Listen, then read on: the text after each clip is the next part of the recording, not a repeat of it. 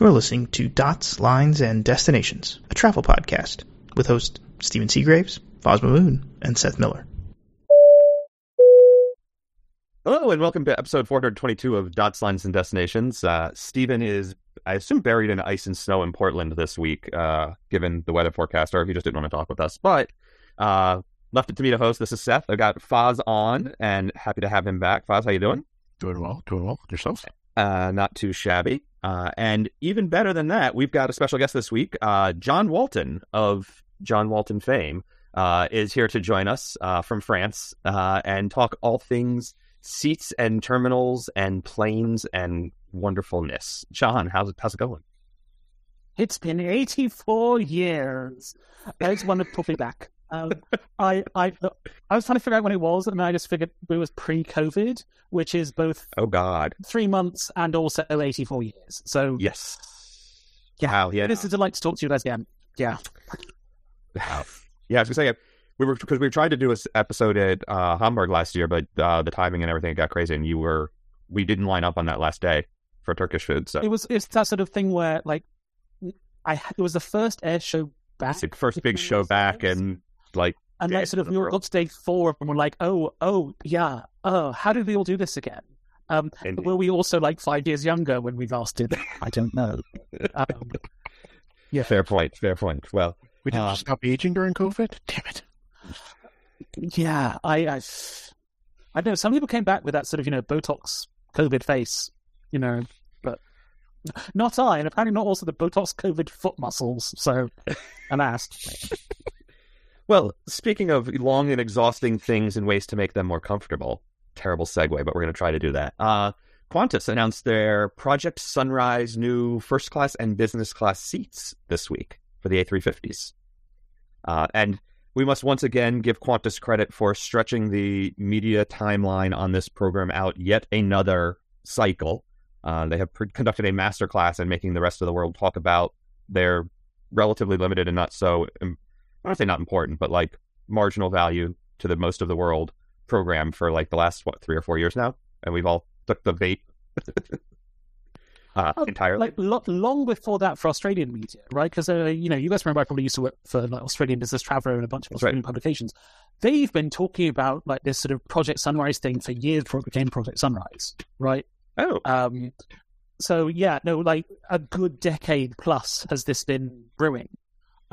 And yeah, no, like absolutely, kudos to Alison Bowman and the team at Qantas. They've done a really good job of eking out the Halo product part of this first, because it seems like economy and premium economy are just going to be very basic. 9 across A350, maybe with 33 inches of legroom for economy, 8 across premium economy. Basic stuff. But a wellness, yeah. Is that what they're calling the galley now? Yes. Okay. Good. Wow. No, I'm. So it's the wellness zone. I like the idea.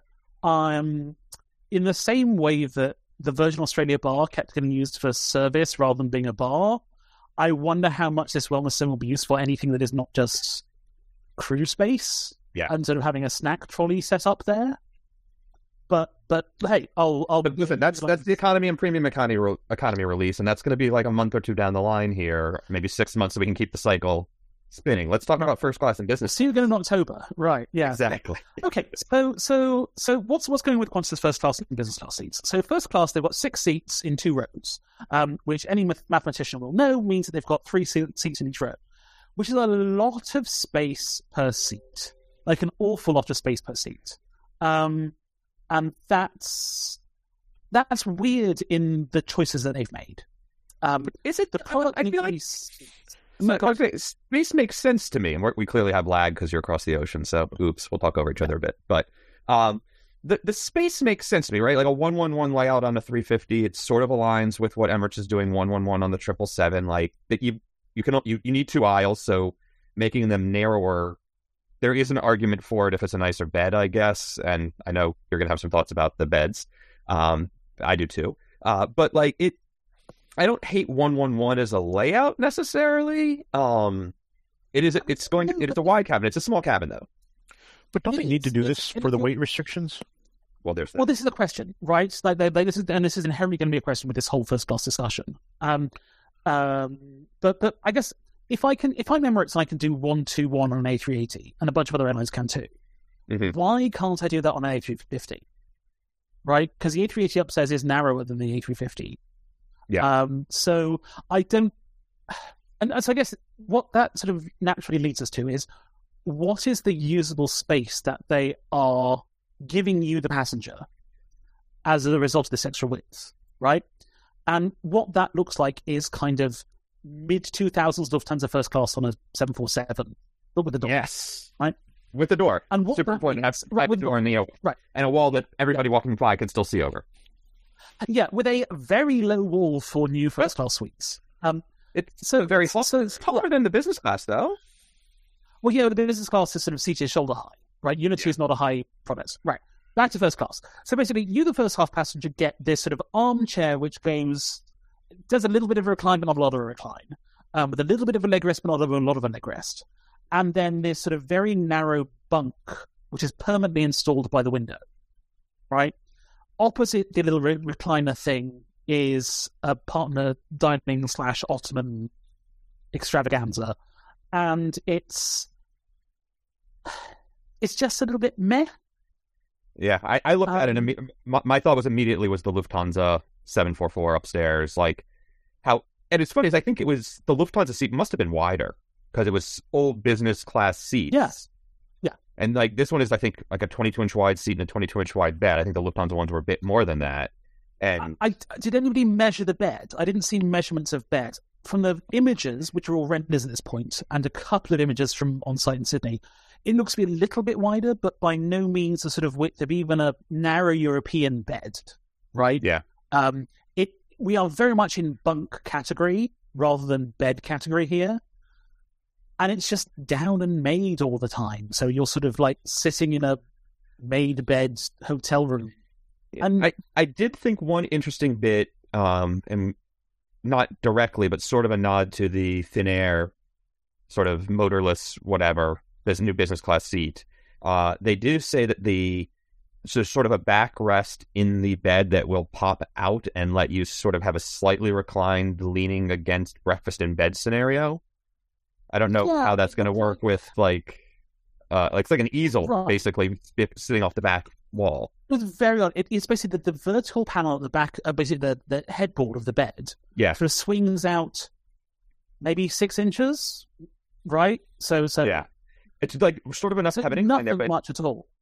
But how do you do breakfast in bed without a tray table there? Which there's not going to be. Right. There's no indication that there is one. I don't even know that there's going to be somewhere like if you're just sitting there with a cup of tea or a cup of coffee and you wanted to put it down, where you would be able to put it. Right. It's a very interesting, like. Yeah. I mean, I'm assuming they can give you a tray, but you know, not to put too fun a point of this is first class. You're giving me a tray. Yeah. It's a baffling product to me. It seems to be. I mean, look, I understand why you would want the bed to be down all the time because that reduces weight significantly. Right. Back to what Foz was saying. It's a very light situation. What I don't understand is why you couldn't have some sort of lightweight love seat into Murphy bed kind of situation. Right. The flip down, a la the old Singapore in that design, the old design. Yeah, exactly. Or even some sort of sofa bed with extendable thing, like a sort of side-on sofa bed, or where the ottoman itself, like the ottoman plus foot area of the bed is sort of more of a sofa, because the seat itself is fine, I guess. It's better than a new Singapore Dr. Evil chair where you sort of swivel slowly around in a weird motorized way. But it doesn't look like 20 hours comfortable to me. It just looks like a sort of slight lazy boy almost situation, but without going anywhere near as deep as a lazy boy, right? Like it sort of reclines a little bit, but not enough to make you go, wow, that looks really comfortable. It almost looks like, to me, like it's a premium economy recliner. Yeah, maybe a little wide, right? It's maybe 22 instead of 20 wide, but like that, the amount, and it's a little more than that, but it feels like a premium economy recliner. Not that much more than that, right? If you look at something like Stelia Celeste, right, those sort of zero-G, the zero-G ones, yes, the zero-G ones, business seats. Like this could be, not quite US domestic first, right? But sort of international airline narrow-body full business class kind of situation, right? You get Cathay A321neo with the Collins Air Rest, for example, that sort of recliner plus category. Turkish. Yeah, it feels it's not great. Yeah, and at the same time, though, but for me, yeah, go on. Yeah, I was gonna say at the same time, like, I don't need or want necessarily like an absurdly wide seat all the time. I like being able to like have both armrests. The Singapore seat is super wide, and like they give you the bolster or whatever. That's too much. Yeah. So it's a fine line somewhere in the middle there, but I don't know where it is. Yeah, I think the answer to me, the answer is like a good love seat situation, with something like that, or some sort of chaise longue meridienne kind of situation with the partner seat. So like you as the passenger would want to maybe sit on the Ottoman space as well as having a right. So you've got sort of two seats to choose from, a recliner seat and a sofa seat, and then you can lie down in bed if you wanted to. But you're going to have sort of 20 plus hours in this seat. You're going to want a bunch of different positions, not just sleep mode and sit mode. Yeah. So it's that's the hard one for me. It's like what's your mid-afternoon recline? Right. Yeah, that you exactly. What's my sort of half lying down watching movie? Right. Yeah, but like you can't straighten your legs out like that. Yeah. But still stay a little upright. Yeah, there's a few positions that I feel like are probably missing. It's gonna be interesting. Yeah, no, I absolutely agree. Absolutely agree. It's not great. It doesn't. I don't feel like there's any needles being moved on this. No revolutionary product. I hope it's really light, right? Like I hope they've got it to a point that it's like the answer was, oh no, this is so absurdly light that we couldn't possibly have chosen anything else, right? Yeah, but no, I do agree with you though. The innovation meter there was like, meh. Yep. Foz, what are you ready to fly? I wonder if this flight will make it, or if it's going to have the same fate as the Air New Zealand flight. Yeah. Constant diversions. Yeah, frequent diversions. Qantas started off having to do frequent diversions for its Dallas flight, right? When it started Sydney to Dallas on the 747-400 ERs, right, which I believe the only 6 ever made went to Qantas, 6, 8, something like that. And then it had to do the same with the A380 when it started with the A380. They'll figure this out, right? There's going to be big old fuel tanks in this plane. And well, to be fair, though, also the way they figured it out with the 380, at least back 2018 when I flew it Dallas to Sydney, the westbound, the longer one, was they blocked 70 seats. Yeah, that's not a good figure, right? Yeah, is that really figuring it out? Well, if you're blocking economy and you're selling all the business class seats, maybe. No, westbound, right? Eastbound, you're fine because that's where the winds blow. But it's the westbound problem, so you don't have to refuel in Fiji. Yeah, right. And so kind of the same here, right? So if you want to go non-stop to New York, they can fly the full plane. If you want to come back, they've got to take X fewer passengers. I don't know. Yeah, like there's and eventually everybody migrates to New York because there's not enough seats going home. Yeah. I was wondering how we're going to get them back. Some people have to connect to the outside. As I believe the only one of us who is actually a native New Yorker, I take umbrage with this.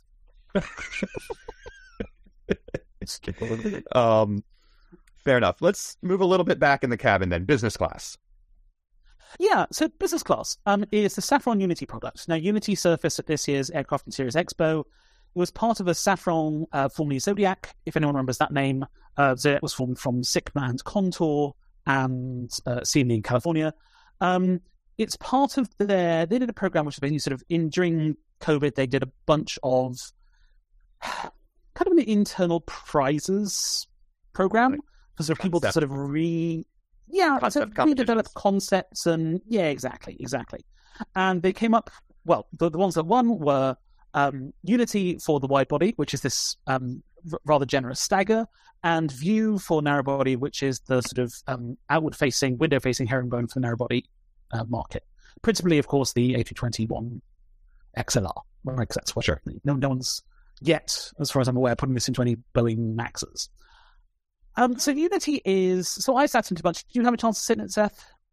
Nah, not if I remember it, but okay. So it's pretty good. It's a well above average stagger, which given there are staggers on the market is good.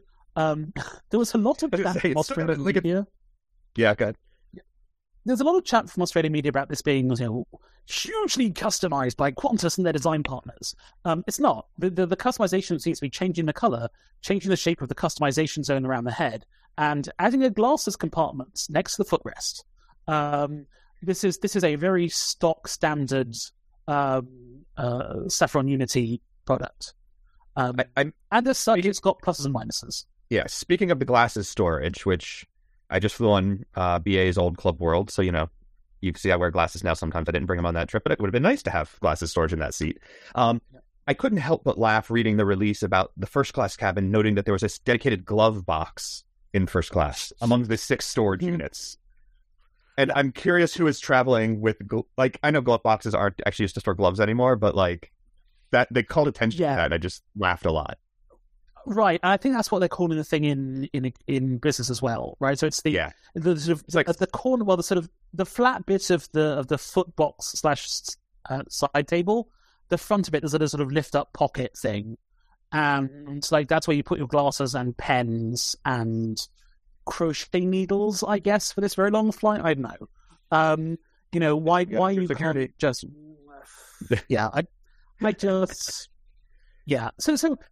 So Unity is a good product. It's got a door. It's not super lightweight, and I have some issues with the structure of it. So if you look at the Qantas release, staggered seats have an immediately aisle adjacent and an immediately window adjacent stagger, right? So each of the seats goes first one, then the other, first one, then the other. The immediately window adjacent ones have this massive sort of side wing privacy thing. So none of the planes to the window, so none of the birds can look in and see you, John. It's obvious. Yeah, absolutely. And actually, sorry. Now that I think about it, though, Chinese spy balloons at 40,000 feet might be taking pictures in the windows. That is true. That is true. It's a real threat. Not that there aren't so. The other thing that I thought was pretty interesting about these renders is they do not have the new Airbus electronic dimmers visible. They've got the old lip of the movable the window shade physical screens. Yeah. So I mean, honestly, these are renders. God knows how old they are. God knows to what extent they're going to actually reflect the end product. But yeah, this is a very for something called Project Sunrise. Sorry, starting again. For something called Project Sunrise, you may not get to see the sunrise without actually having to lean forward and peer out of half of a window, which just seems weird from a product decision point of view. I talked to a lot of seat makers about a lot of the structural issues with seats, particularly now that we're in a world where you have to have 16G dynamic testing for crashes and stuff. I can't see how or why adding weight at that point in the seat gets you any benefit. The only benefit I can see is a reduced part count for the middle seats. But then, if I'm in the middle sort of honeymoon seats, do I want to have to lean forward a foot to sort of look around and say good night to my partner? I do not. That is not a thing I would like to do. And if you're not going to see your partner, you put the divider up and it goes past that. Right. If I'm traveling next to some rando or Pat from accounting, the divider goes up, and after we finish our spreadsheets, that's I could argue it's useful, right? There's Eddie Hunt put it in economy class for something to lean against while you're trying to sleep. I could argue, and especially we were talking about wanting multiple positions to sort of snooze around and whatever, having a sort of semi-sideways. That's an actual bed, right? But yeah, no, I get it. You'll have a nice big pillow, and maybe you'll have a duvet that you could wad up in that against the wall if you wanted to. Yeah, it's a very strange decision. I will also say though, the rendering, they clearly copied seats from one aisle and just moved them down to the window on the other side. They'll have seat number logos on the window against the window. So not a great, not a fully baked product to announcement release. So oops, I guess. No. And I find that really weird because they're actually they know that there are people like us who take a really strong interest in this. And that's kind of the obvious whoops. Do you recall the footwell situation? And it's obviously angled from the renderings and whatnot, and I just don't remember how wide it was. No, it's Better or not. worse? It's not. It's actually a very good, very sizable footwell. Is it? Okay. It's not. And the reason why it looks angled is because the cushion is sort of angled. The base cushion is angled. And what is that means that the seat itself is a wider seat, and then it angles in to meet the width of the footwell area. But once the footwell is not, it doesn't taper more. Exactly. Okay. So that solves the problem that Cathay had, where like they had that bit that sort of folded up to meet the sides of the seat. They just said, actually, we're going to have this sort of weirdly, slightly trapezoidal shaped seat pan cushion instead, and we'll live with that. So yeah. But again, it's nothing revolutionary. It's a stagger, right? We've had staggered seats since 2008, maybe 2006 if we're counting original Vantage. I'll give it to you. And it's very much the sort of Beyonce model of doors, right? If you liked it, then you should have put a door in it. So it's nothing. What I find really interesting is, given the amount of weight that they in theory had to lose on this, Safran has this sort of very interesting sort of patented magnetic flappy fabric style door thing, like a privacy screen, which is not included here. Instead, they went for the full-on sliding mechanical hydraulics, whatever. Or big on. No, it's not hydraulics. It'll just be some sort of friction-based sliding door thing, right? Yeah. No, I don't. It's not even going to be like the enormous Air France Cathunk door, right? I don't think somebody spring load. I think it's pull it both ways. I wouldn't spring load it. Why would you want to spring load it? That Air France spring loaded door, by the way, insane, nuts. No idea why you would do that. Just stupid levels of passenger experience design. I'm sorry, but if Qantas, I seem to remember this on a stand was just a sort of standard. You pull it closed, you pull it open. It's the friction is basically what holds the thing in place. It stays wherever you left it. Done. Yeah, exactly. But yeah, look, and all of this is just really interesting, right? Because if you think about sort of Qantas' last generation products, the last generation of the product was a slightly bespoke premium economy, the problem of which was it reclined too far and they didn't pitch it far enough, right? So that creates a problem. The business class was a fairly standard at that point stagger, right, in Vantage XL. It was an early Vantage XL in fairness to it, but it was a product that we'd seen for some time. And before that, of course, it was an entirely revolutionary product, right? They had a full reskin of that A380 Skybed Mark III, the fully flat one. They had their own very bespoke first class. And yeah, it's a bit of a disappointment that there's nothing more interesting on this. I agree with you, and yet I have to ask, sort of, is that just because there's nothing more to be done? Have we hit a wall in terms of innovation sort of more broadly in the industry? And I think the answer is no, right? Someone eventually is going to come up with some crazy new that's going to, wow all of us or piss us all off, or probably some combination of both. But are we in the doldrums here? Are we sort of stuck, somewhere in the middle of the Pacific, not moving? Do you know, in business class, I could take that argument if we could have a sort of hour-long discussion on it. In the same year when Finnair unveiled its sofa, I don't think we can say that. I mean, look, and obviously that's a product that again has been going around for the best part of a decade. Sure. Back when it was a Priestman Good concept, I believe it was. Was it? Yeah, whoever's concept it was. It was going to be one of the British Airways product. But I think it was one of the design agencies that sort of created it for BA. And I want to say it was Priestman, but don't hold me to that. It could have been Factory or Acumen or someone. I don't think it was Tangerine, but anyway, it was one of those the design agencies who created it for BA, and BA said actually no, because BA are Muppets in that position, in that situation, that whole situation with their current club suite and how that came about. It's just crazy. But then it sort of went to Collins, who took the IP, I believe. They bought out the IP on it. Yeah. And then Finnair came along and said, actually, this is the product we want. If there's that sort of innovation going on in the same year, I don't think we can say that we are done with innovation. I think that there is definitely a such a decision to be made again about the sort of recline to bed versus flip over to bed situation. Seth, you and I have talked about this a number of times. I'm very much still team flip over to bed.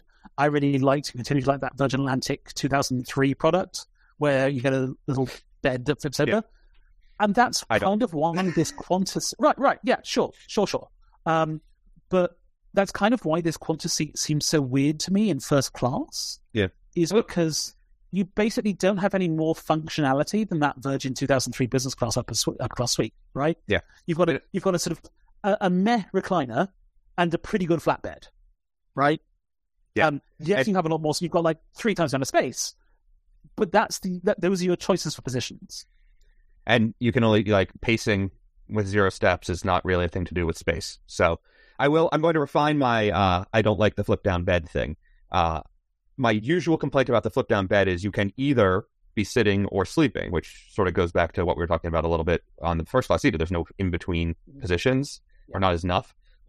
If there was, and they clearly have the space and opportunity to work it here, especially for a flight this long, I would be willing to accept the having to get out of the way and have someone flip down my seat and do all that for him and then get it done because I have 20 hours. If I have 5.5 hour or 6.5 hour block time, maybe 5.5 in the air to London, ain't no one got time for that. The New York London problem. No, exactly. So that's why, to go off on a tangent, that's why I think that Virgin Atlantic seat was best placed for Air New Zealand, who by and large had 12-hour block times.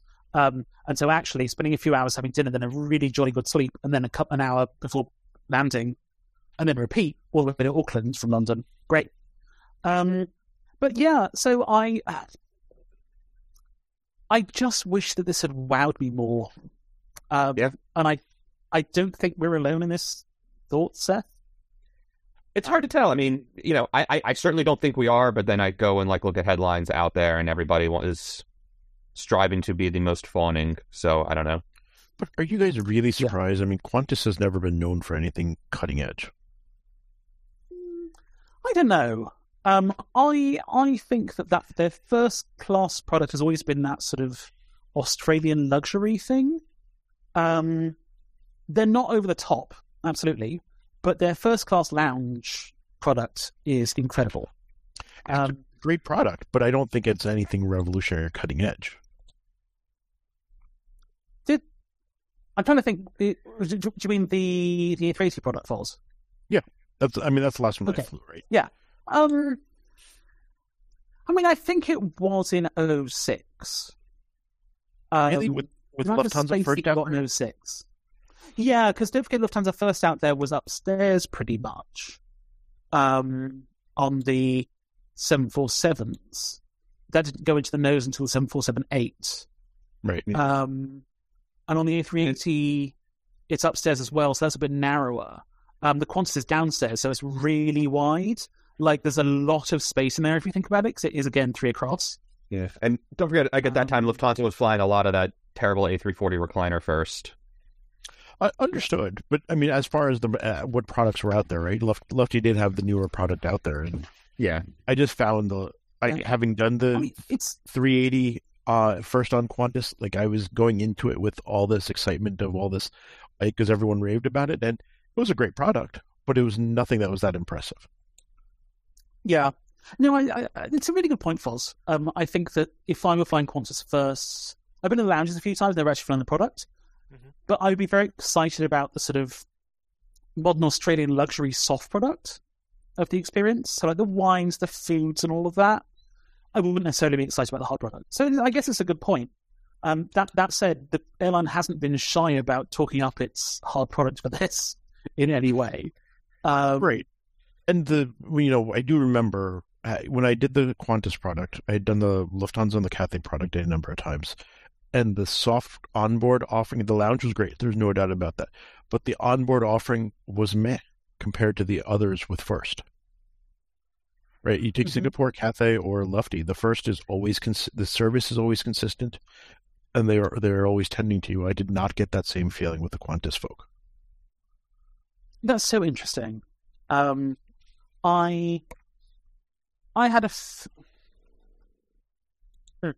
I've not done the Qantas product, but from what I like, the feeling I have about it is that it's a little bit sort of more Australian matey, perhaps, than the sort of formality of Lufthansa Qantas or Lufthansa Cathay. But yeah, I can. Again, we come back to cruise being important and the soft product being really important. So no, it's a good point, Foz. Did we expect too much from this? Maybe. Did Qantas tell us to expect too much from this? Definitely. Yeah. Because this is all right. This is a sort of weird hybrid first class thing and a very standard business class, and it looks like the premium and economy are also going to be very standard. Last thing to sell on this. There's more. Yeah, so one of the things that they threw out was the again, a rendered seat map, right? Yeah. There's a lot of economy class on this plane. Yeah. Like, it's door 3 all the way to the back. Yeah. Which is, rows, I think. 146. That's not even a sort of British Air... Like I can imagine a sort of British Airways high J A350 configuration having more business class seats than this. This has proportionally... United has less economy on its Hypolaris 767s, right? Absolutely. Which have 4 rows of normal economy at the back or whatever it is. But there's for something that's going to have to be very light, there's an awful lot of economy class on this plane. And the idea of spending 20 hours in economy just fills me with dread. But clearly that is a sense of dread that does not apply to normal people, because people happily have been flying Auckland to Doha for nearly that long for many years at this point. So yeah, but I would argue Auckland to Doha, you have a lot fewer options than New York to Sydney. Yeah. But also, if you're non-American, the idea of doing all of that on Qantas rather than flying American to LA or Dallas and then changing is pretty attractive. Yeah. And especially in the other direction, right? You don't want to have to sort of clear in Dallas and connect. That's not pleasant. Had the last 3 hours of your trip be this 737 first class seat or economy, even worse, with nothing, no screens, no nothing. Right. Yeah. And you've had a hassle to clear your luggage in Dallas, and you get IROPS onto the wrong flight and you're 2 hours delayed because, the filthy foreigners line in Dallas was too long. And it's a middle seat now. Congratulations. Yeah, right. But the counterpoint would be clearing customs in Dallas is probably easier than at JFK. Not a T7. Well, tell me well, it's not going to be T7 anymore. Yeah. It'll be T8, right? T8, yeah. So it depends on time of day then, because that gets busy with the BA and the AA stuff at night. But if it's morning, it wouldn't be bad. Just on it, ironically, the Qatar flight also comes in the morning there. All right, we're going to move on here and talk, more broadly about business class and premium cabins, because we got John, and what else are we going to do? Woo! Stefan, one of our friends of the show, frequent listener, frequent questioner, was commenting on some of our previous show notes about flying premium economy on Delta, and he has flown a lot of Delta One, but hasn't ever quite gone to premium economy, and was asking sort of, did we think that was a worthwhile, and sort of, the answer sort of came back to price point and a lot of other things. But he also mentioned he enjoys flying Delta One on the 330 Neo more than the 350, in part because it has gaspers, air vents, blowers, whatever you want to call them. John's getting excited here. But also noted that they don't have the overhead bins in the business class cabin. And that is a design decision a lot of airlines have made. It's sort of been pushed by the airframers and I guess the Tangerines, by the way, who did the Finnair seat before Collins, and various others. No, they did it for Collins. So they Tangerines did the Finnair customization. Okay. Of the Collins Air Lounge seat. It wasn't the original thinker behind the seat. Yeah. Okay. Sorry. That's what I get for trying to Google it while we're talking. But and I'm curious your take, but I obviously know your take on the gaspers. Yes, everywhere, all the time, and very hard. Yeah, I did start the hashtag We Want Air Vents on Twitter. Yeah. Right. And I'm well known to carry a small USB fan with me because I like moving air, or if it did before COVID. I'm still not sure where I fall now in the age of everyone being concerned about how their air is flowing. But yeah. So obviously, individual air vents, massive fan. If you are an air vent fan, let me tell you, the product to purchase is the Retreat Suite on the Virgin Atlantic A330-900 Neo, which has a full 8 gaspers for the two passengers in the retreat suite. Your left leg can have its own gasp, your right leg, both arms. I mean, it's marvelous. As for the overhead bin question, this is an interesting one, and I go back and forth on this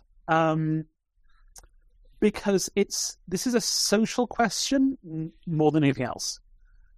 People have been conditioned, certainly in business class, to believe that the space above their seat is their space, right?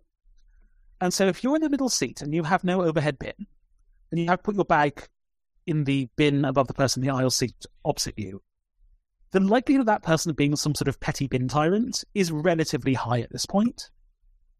And it creates drama. In the same way that it always used to in first class on a 747 up front, because the overhead bins never started until about row 3 in the nose of the 747.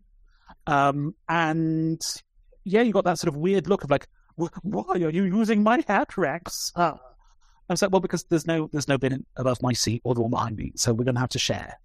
And you should have chosen the better seat, John. Yeah, better seat than 1A, absolutely. But no, it's. I wanted to look at the front of the plane. Why it's so weird? But no, it is one of those perennial questions, right? Obviously, it takes out a good amount of weight from the cabin, but not only the structure, but the connecting structures can be removed, plus all the air vents if you're putting air vents in. Yeah. Which, of course, the downside of that is if there's no place for the ductwork, you can't put an air vent in the top ceiling and expect people to get up there and like spin the nozzle and whatever. You need a step ladder. Right. So. Well, if there's no bin, there's definitely no personal air vent. Right. Right. But to be honest, in a lot of modern configs anyway, even if there is a bin, there may not be an air vent. So it's a bit, definitely team air vents, and I think actually on balance, I'm also team center bins. I've never thought. The problem with my feeling in this seat is that the ceiling is too close, right? That has never been a pain point for me, and I'm 6'2". So the pain point they're trying to solve here is not a passenger pain point; it's a weight pain point. And it certainly is a weight pain point. I was, to listen to the designers sell it, they also argue the open space and the broader sightlines feels more open, and so even we can, we don't have to take seats out or give you more leg room, but you feel less cramped in that space. Okay, John's making hand gestures. They're definitely not on the video. I'm making some slightly sarcastic hand gestures. I would argue that that's probably a reasonably accurate statement, because I think back to the DC-10s and the L-1011s, and they used to feel huge with the small bins. Yeah. I don't think it's wrong. I just don't know that it matters enough. Yeah, I certainly don't think it matters in business class enough. And actually, there is a point at which the acoustic design of having this massive, potentially echoey space with plastics that are not engineered to absorb sound, which they are not at this point, it's giving very early Lufthansa A380 with its 96 seats and very few monuments in between, where your 95 closest friends and you had a plate of Maltaschen and 3 beers and then snored your way to your destination.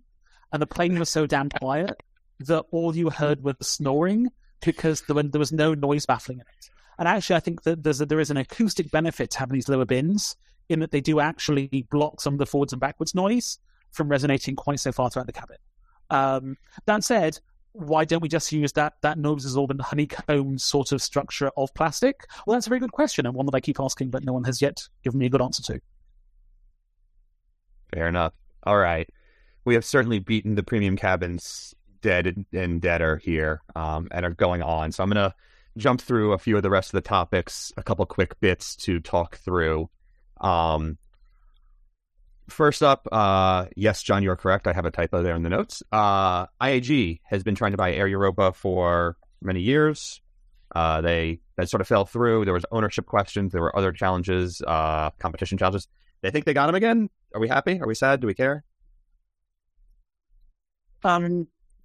Good luck getting that past the EU Competition Authority. Yeah, it's hard. Sure.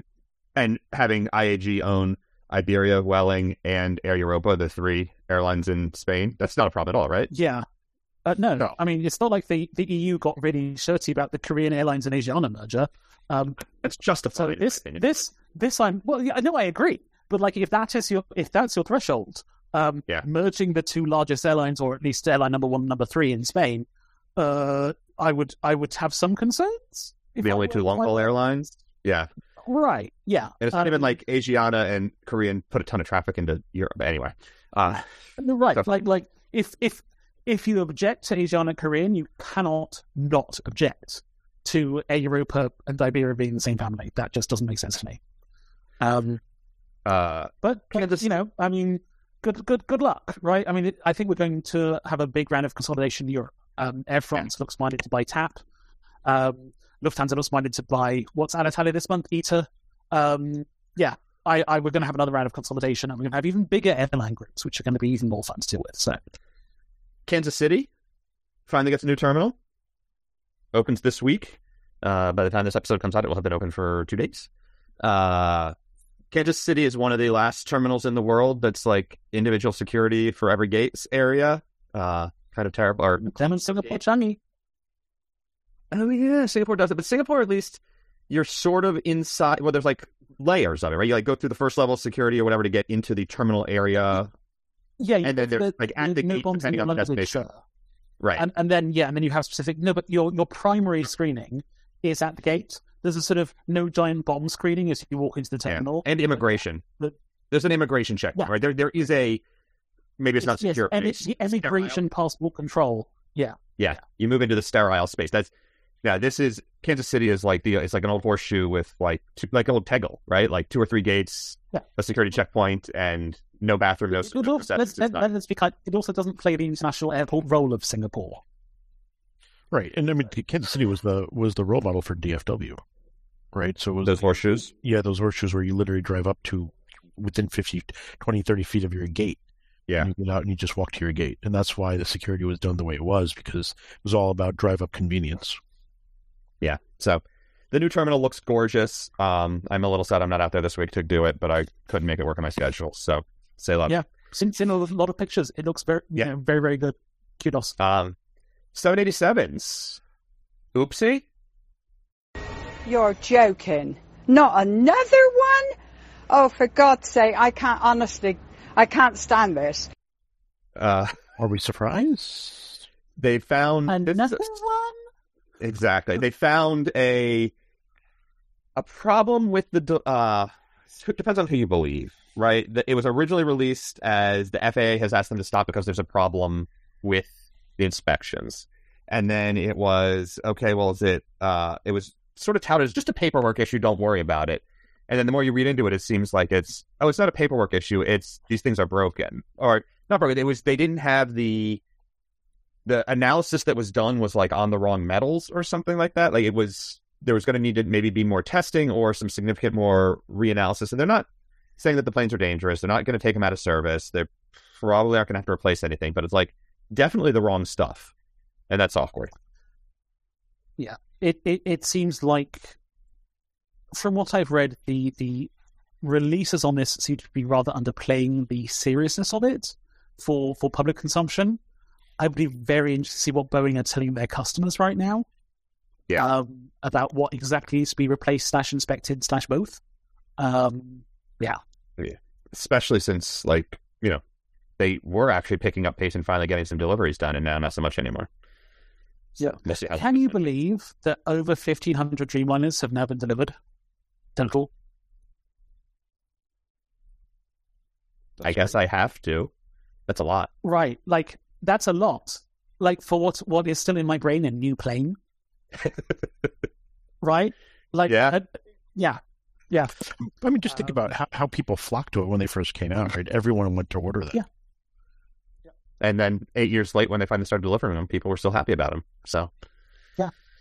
Details. All right, next. Oman has opened its airspace to, they never mention Israel in the release, but all parties who participate in the ICAO, we promise we're safe. No, really, we're a normal airline. Thank you very much for letting us, be part of your world. The cool news here is basically this was the last stumbling block, if you will, before Israel can start flying straight across the Arabian Peninsula for long-haul international flights towards Asia. They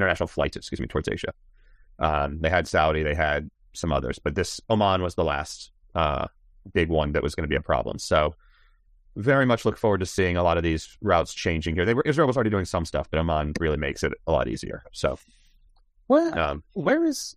Oh, I guess because I imagine they still can't overfly Iran. So you have to fly south to Yemen and then fly east. Yeah, that makes sense. Yeah. But it is a big change. We'll obviously see how much happens there. One other random thing I saw sort of came across my timeline the other day. Someone had some statistics that they said from Advantage program in the year of 2022, sort of summary details. And they noted 13 million travel rewards and 15 billion miles flown on those travel rewards. So 13 million redemptions, that's pretty cool. Like, great, yay. A lot of people, in a program of nearly 100 million people, that actually doesn't seem like a ton to me, but fine. But the 15 billion miles flown, like, if that's actually accurate, and I don't know for certain it is, that suggests that the average award is 1,100 miles flown, which means a lot of short-haul reward trips, right? No, that'd be accurate. Yeah, right? And so it's just interesting to me. I think, we all, not all always, but often we especially talk about the premium cabin, long haul, Uber value, whatever rewards. And just a friendly reminder that is such a tiny niche part of what these loyalty programs are working against, I guess, is how I see this. It's just interesting to me. Yeah. Yeah. Yeah. I mean, and certainly internationally, I think that's very true. Not just a sort of British Airways example, right, where BA's short haul rewards are actually very reasonably priced in Avios. It used to be. But no, I still it's gotten worse.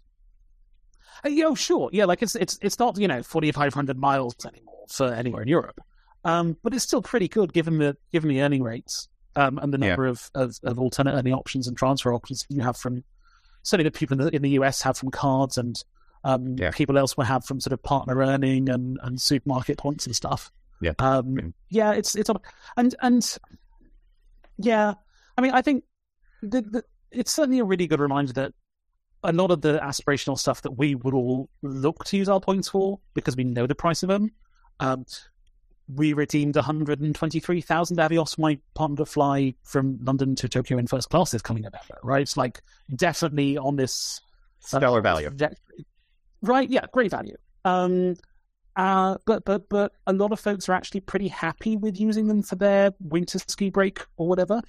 Yeah, I still remember an old boss of mine was like, she said, I don't care what it costs as long as they'll give me 4 seats so we can go skiing for spring break. Yep. Yeah. And she earned enough from business travel, and then eventually, this was 20 years ago, where it sort of did work out. Just the business travel was enough to earn that. But yeah. I laugh at the obvious thing, just mostly at myself. I've just qualified for bronze status for the first time. I'm flying a lot of BA transatlantic, premium, economy, and business class this year. And it's like, it turns out that was the best place to credit them from a status perspective, and then I'm going to have these obvious that I don't know what the hell to do with. So we'll see. Yep. I believe, if memory serves, the internal US Avios redemptions are actually still okay. Yeah, they're still okay. There's anyway, that's it. We're gonna pull the plug on the rest of the show because we've been babbling way too long. John, as always, thank you for joining us. I guess you're sort of still that John on Twitter. Are you more Mastodon-y? I'm still. Yeah, so I'm that John on Twitter, that John at social.coop on Mastodon. Find me at walton.travel for everywhere else. I'm about around writing for a whole bunch of different places. So yeah, awesome. I've still got really didn't notice that. And for the rest of everybody else, as always, thanks for listening. We're at DotsLines on Twitter or moredotsmorelines.com. We've got a few bits coming up in the bonus section here for our Patreon subscribers. Feel free to sign up and throw us a couple bucks a month and get all the bonus content and early access to the episodes. And beyond that, we will catch up with you next time. Happy travels. Take care.